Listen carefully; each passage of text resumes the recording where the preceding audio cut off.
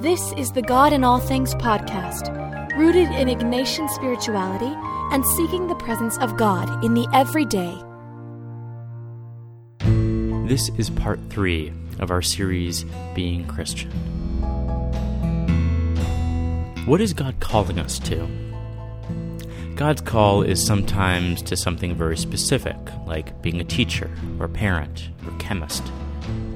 Those calls involve an assessment of our gifts and abilities, and prayerful discernment. But what God ultimately calls all of us to is a way of life, a way of being in the world, and a way of being with others. When Jesus called his disciples, he may have said, "Follow me," but they didn't necessarily know exactly what they were getting into.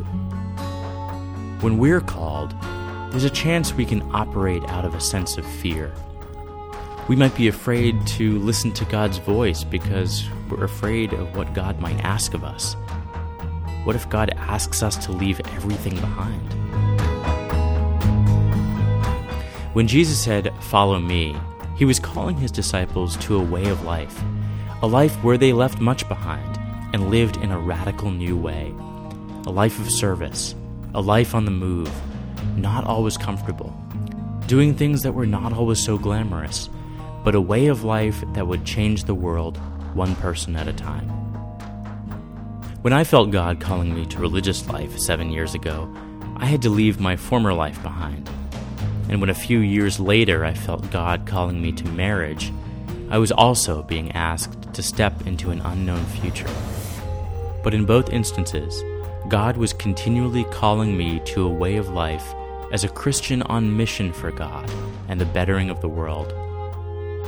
Both religious life and marriage gave me a framework to live that out, but the mission was the same: serve God by serving the world. This is St. Ignatius' principle and foundation. And in doing this, I would play my part in changing the world, making it a little bit more loving and a little bit more just. Jesus calls his followers to a paradoxical way of life. Be blind and you will see.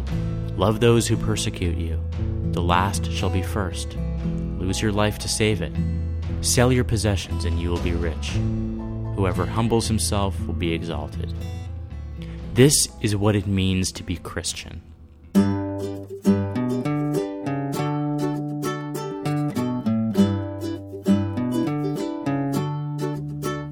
And just as there are many ways for our gifts to be utilized, whether in the vocation of a parent, an accountant, a priest, an IT tech, or a barista, the Christian way of life is the context in which those vocations find their place. When our day-to-day jobs and relationships take on this new way of life, they take on new purpose and meaning.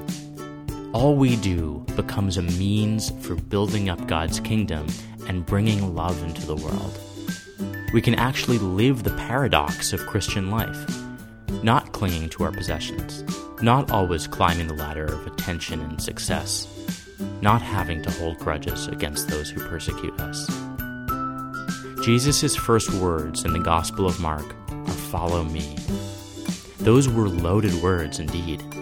Jesus is asking us to follow not as passive sidekicks, but to embrace the Christian way of life.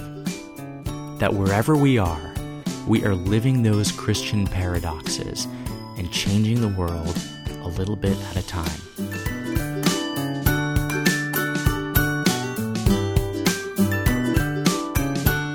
For resources on spiritual practices and ways to live out that Christian way of life, browse around our website at godinallthings.com.